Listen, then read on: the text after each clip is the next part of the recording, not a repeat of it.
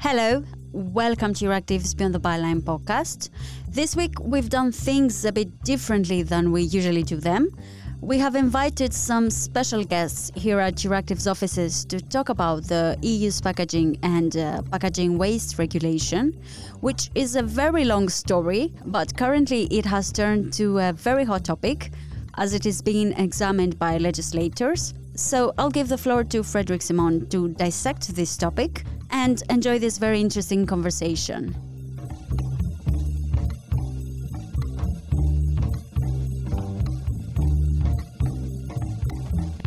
Hi everyone, this is Frédéric Simon. I'm the Energy and Environment Editor of Euractiv. This episode is supported by ACE, the Alliance for Beverage Cartons and the Environment.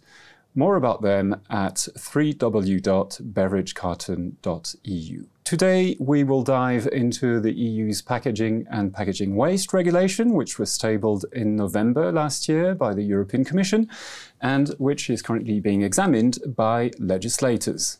Now, the regulation has been years in the making, and it brings a host of new ideas on the table to reduce packaging waste, promote recycling, and reduce consumption of primary raw materials. But does this regulation actually fit the bill? Joining us today to discuss this is Niels Torvalds, a Finnish MEP from the Liberal Renew Group in the European Parliament, Jean-Pierre Schweitzer from the European Environmental Bureau, an alliance of green NGOs, and Annick Carpentier from ACE, the Alliance of Beverage Cartons and the Environment. Welcome to all three of you, and thanks for joining us today. Now, to get the debate started, let me rewind a little bit and look at the previous legislation, the Packaging and Packaging Waste Directive, which was last updated in 2018. One of the objectives of the directive since a number of years was to try and create a single market for waste across the EU.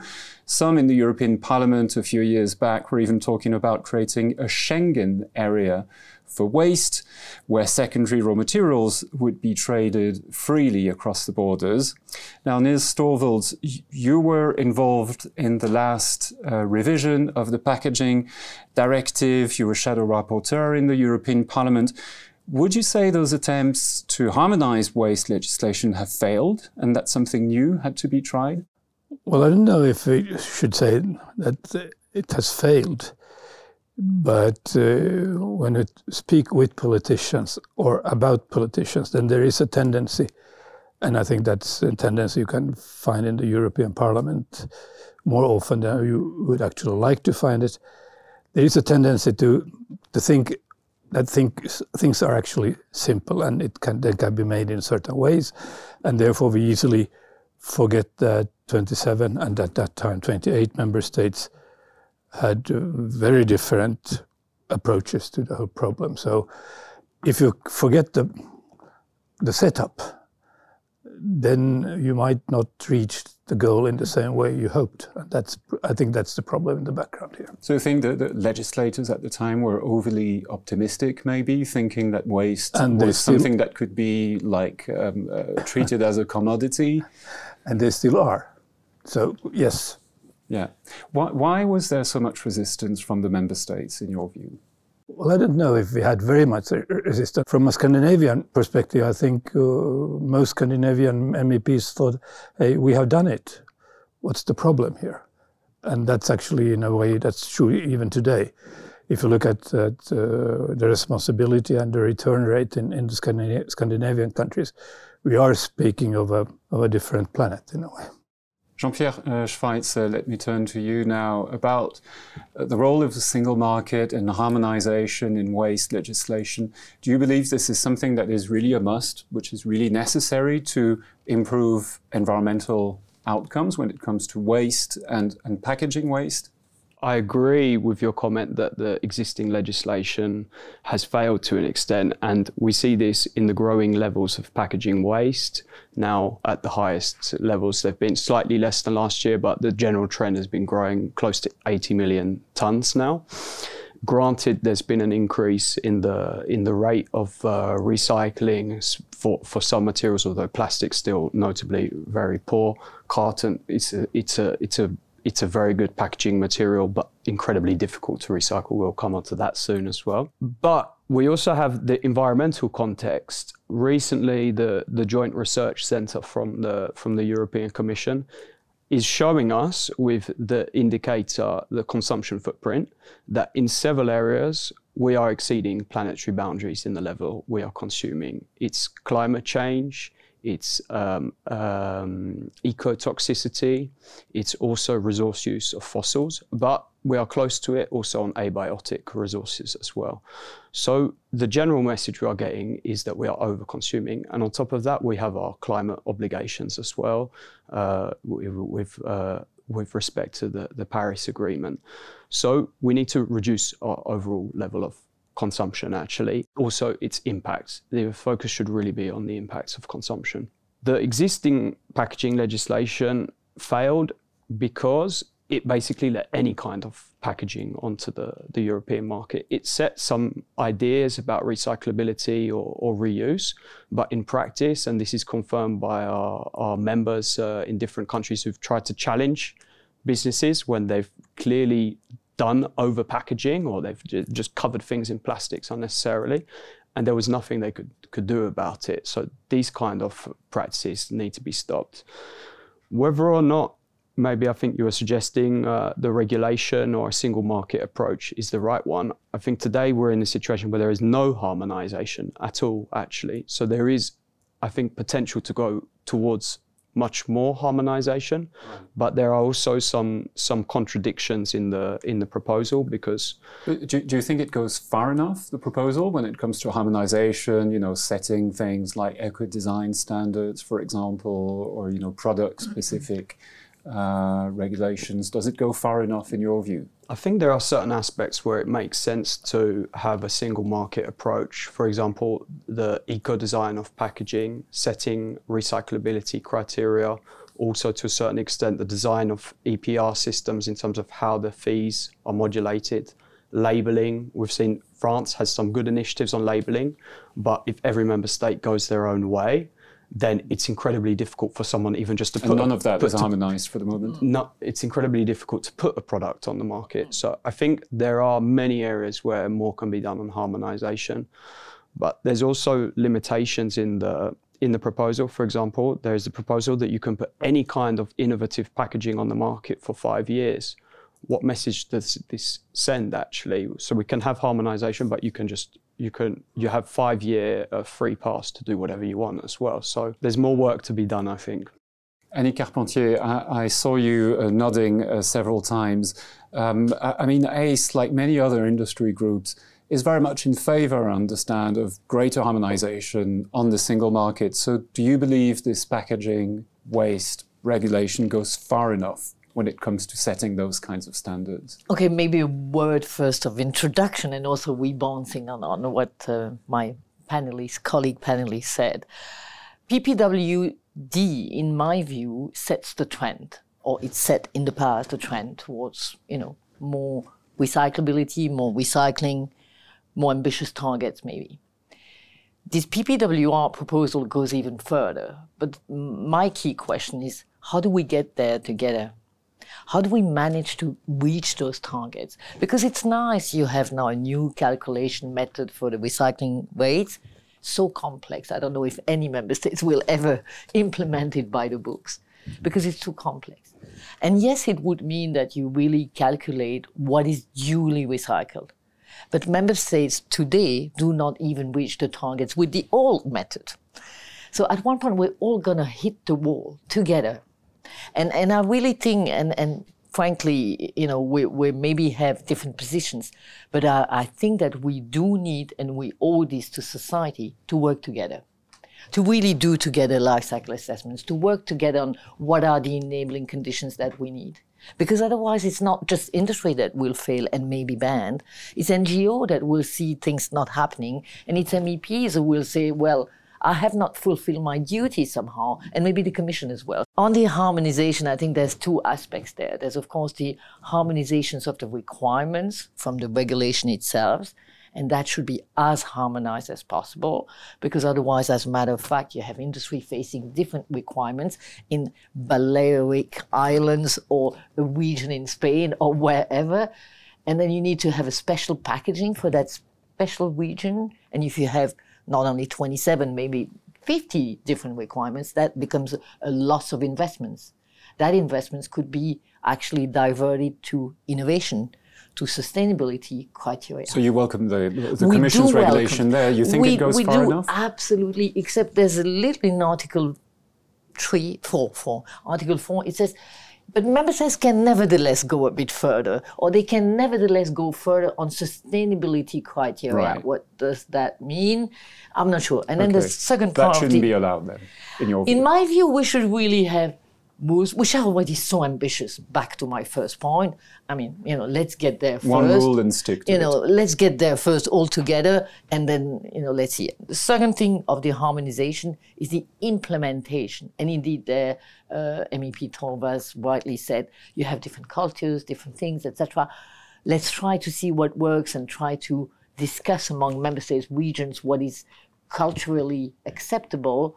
But maybe you don't need to have indeed DRS throughout the union. Maybe DRS works well, I don't know, in Finland, and in Belgium you have a good system, you don't need DRS. So I think implementation is something else. The rules needs to be implemented. Just a final word on climate change, you both mentioned. That is a failing of this proposal of PPWR. You need to collect enough of the stuff in order to have sufficient quantities so that it becomes economically viable to recycle as well. And I understand this is a key point that ACE has made with the packaging regulation, is that there are not enough in terms of collection targets, in your view. So can you explain what's in the regulation or what's not in the regulation that you wanted to see? Commission says 2035 packaging, you need to be recycled at scale, which will mean on average 75% recycling across the EU. To get to 75%, any material, because again you have losses at collection, at sorting and at recycling, you need to be collected about 85-90%. Any material, any packaging. That's the basis. The problem is that in the past PPWD, you had targets from member states, and if they don't reach, Commission says, member states, no good. In this case, the Commission says, industry, if you are not recycled at scale, you are banned. End of the game. And that is another ball game, if I may say. So in this sense, we call for good governance and for enabling conditions. What is it? We say, member states, you need to collect beverage packaging, because it's true for all packaging, at 90% by 2030. And you may say, or member states may say, wow, but actually sharing responsibilities. Industry is responsible to innovate. Industry is responsible to make its packaging recyclable, to pay the EPR fees, but member states need to set the targets for the EPR schemes. So we industry will pay. It's not like member states suddenly will. That's the name of the game. That's how it is organized. But give us the possibility. Okay, Jean-Pierre Schweitzer, on collection, do you think the Commission went far enough in its ambitions to try and improve collection of packaging in the regulation? Definitely collection is an important part of recycling, but it's a bit of a chicken and egg situation. Is the packaging recyclable because the authorities are forced to collect it, or because it's actually been designed to be recycled in the first place? Our concern is that today on the market, there are plenty of packaging materials which are very difficult to recycle, require dedicated recycling streams and infrastructure, which will cost a lot of money to implement. Carton is a good example where they are making efforts to make the product more recyclable and install that infrastructure. But there are other types of materials like flexible plastics, for example, which will need much more infrastructure to be recycled. So do we force the municipalities to collect all of this waste and then say, well, the onus is on you now to invest in the infrastructure to recycle this material? Or do we look at the design from the first place and say, are there any of these materials which are difficult to recycle, which we may not need? And we think we need to take that first reflection first and say, okay, this is how we need to design packaging so it fits in the existing infrastructure we have. Is there some gap where we can try to increase the infrastructure we have to collect the rest of it? And is there something left over which is not recyclable?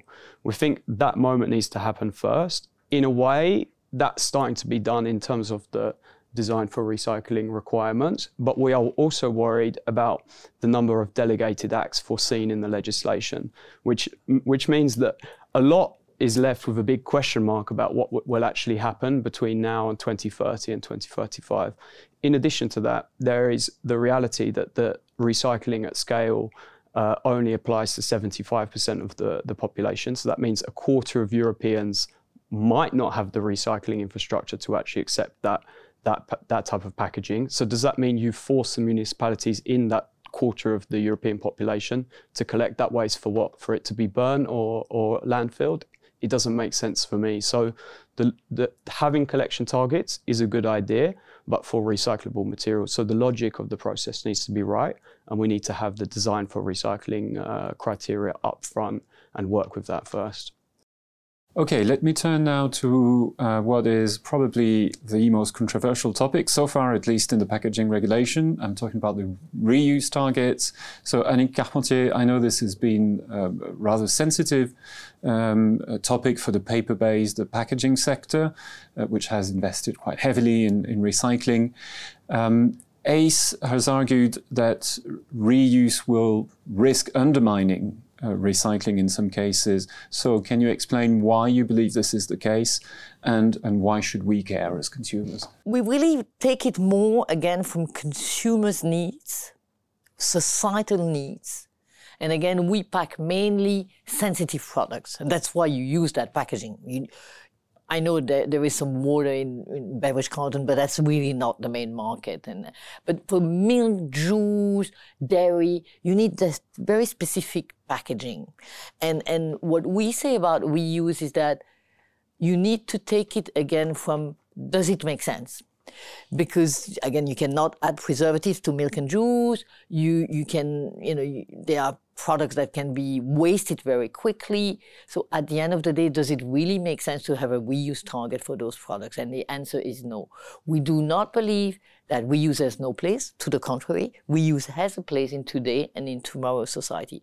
But we need to test, or let's say assess the measures against, in our view, the principles of governance, feasibility, environmental and health and safety benefits, and enabling conditions. You're saying for milk and juice may not be the best, but maybe for other types of products. The Commission has mentioned beer bottles, for example, something that could be standardized more widely across the EU and more suitable for reuse. Yeah, is that an example? It's hard for me to take a position for the beer industry because I'm going to be shooted at. But you may be a beer consumer. No, I don't like, actually, but that's another issue. That's the last day on the jobs. But can I come in? Please. There was a Finnish company some 10 years ago. They decided that, yes, we would like to have reuse bottles for soft drinks. And they made very good, very durable plastic bottles for this purpose. And almost half of them actually vanished during the process, because if you make something which is too good, then it's used for other purposes. So in every car shop you could find that bottle for using for oil, for instance, and if it has been used for oil, you can't clean it ever. There is a very interesting pilot project going on now for fast food restaurants in France and Germany. And the first we heard that they don't get their cups back because they are too good. Jean-Pierre Schweit, so the NGOs have been pushing quite heavily for reuse. So what's your take? Definitely. I mean, we were frustrated from the beginning of the work back in 2019 from the Commission that they didn't start looking at reuse seriously from the beginning. But we're glad that reuse and waste prevention is now part of the proposal. I think it's a bit misleading to say that reuse and recycling are working against each other. when you look into the data of the amount of packaging waste we have today, the level of recycling we have today, and the waste prevention target, which includes reuse, we're roughly, by 2030, meant to go back to the level of packaging waste we had in 2015. And from there, there's plenty of scope for recycling to grow in terms of tens of millions of tons of packaging not yet recycled. So there is more recycling capacity needed. And that's just talking about the volumes, not the quality as well, because a lot of what we say is recycled today. Carton is a good example. There's more work to be done there in terms of recovering the aluminium and the plastic, not just the fibers from the carton. So in terms of improving volumes and quality of recycling, even with the reduction of packaging waste with the reuse targets, there's plenty of scope for recycling to increase. Reuse has almost entirely disappeared from the European market. I mean, I remember, I'm starting to get a bit old, but there was a milkman still in Belgium, a few years ago. I mean, those people have completely disappeared. Personally, I don't drink a lot of juice, but I buy my juice in a DRS system from the Pajottenland here, actually, local juice, and it works very well. And I'm sure it has no additives in it as well. No, I enjoy drinking juice from a local farm. But you're completely right that the level of reuse has completely declined. There's not a lot of data on reuse in the packaging sector because it's only recently we have actually an obligation to start collecting data on this. But the data we have, you have member states like Denmark, they've declined in the beverage sector from 80% to I think less than 10% today. So there has been a huge decline across different member states who were really practicing reuse, particularly in the beverage sector at a large scale. So that's definitely something we've witnessed. So it's about finding some kind of old, lost habits, maybe. Go ahead, Niels Torvalds. Slightly more complicated. I think Jean-Pierre's example was very nice. But if I could go home to Finland and then try to find a farm where I could get some juice, then I would probably be looking for that farm for a long time. So again, you have very different circumstances. So what could suit you in Belgium wouldn't sort of work back home. And that's one of the problems we should be able to address also, that the old saying of one size doesn't fit all, that is true. So we need, I do agree that we need more reuse, but as what has been said here shows that that's not very easy. That's not very easy. Jean-Pierre Scheisser, do you see areas where reuse actually doesn't make sense? It's a very good question. I think no. It's a good question, and I thought of some examples. For example, dairy. There are good examples. Like, in fact, there is a report recently from UN Environment looking at LCA for different food groups. Yeah, and life cycle assessment. Life cycle assessment, thank you. And they really make the case that for some products with a very high environmental impact, like meat or dairy, for example, it could make sense to have well-designed single-use packaging that extends the life of that product. But for most food groups, their conclusion is that actually reuse is the best option, or completely recyclable single-use packaging. So I think there is some very high impact food groups where it can make sense. That's what the evidence is telling us. Okay, I think we're going to end with this now. It's a question about how you see the negotiations developing from now on, because the European Parliament will be in recess for the next European elections. It's spring 2024, so that doesn't leave a lot of time. Niels Torvalds, in the European Parliament, have you already discussed some aspects of the regulation regarding the timing?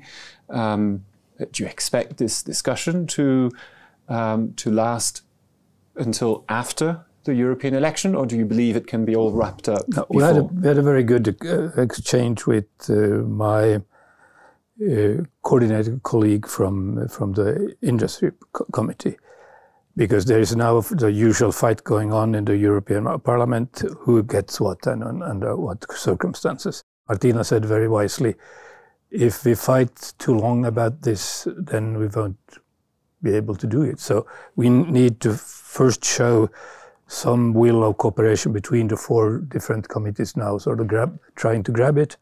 If we don't find that on peaceful grounds, then it goes easily to May and the COP, the Conference of Presidents. That's in May. Then we have 6 weeks to the summer break, which means that we are coming back to the issue in the beginning of September. And if that's the case, then I said, there's no way. This is far too complicated. So we need to find a solution among the different wills in the parliament. So that's with the committees, but then there's also the political groups. Yes, yeah, that's the next step. But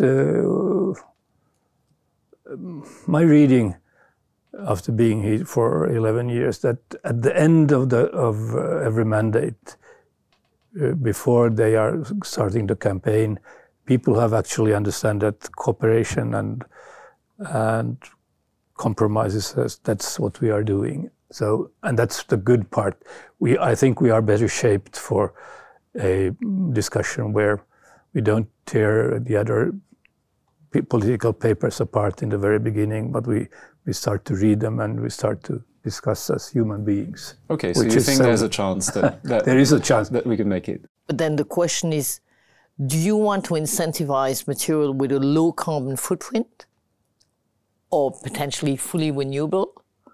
Or do you want to incentivize more use of plastic? The targets on waste reductions incentivize plastic because it's by weight. And it simply incentivizes plastic. And everybody knows it now. So it's a fact. So that's a question of choice. I think on the objectives, fully aligned. But on how to get there, there's different ways to go to Rome, and maybe that one is not the best one.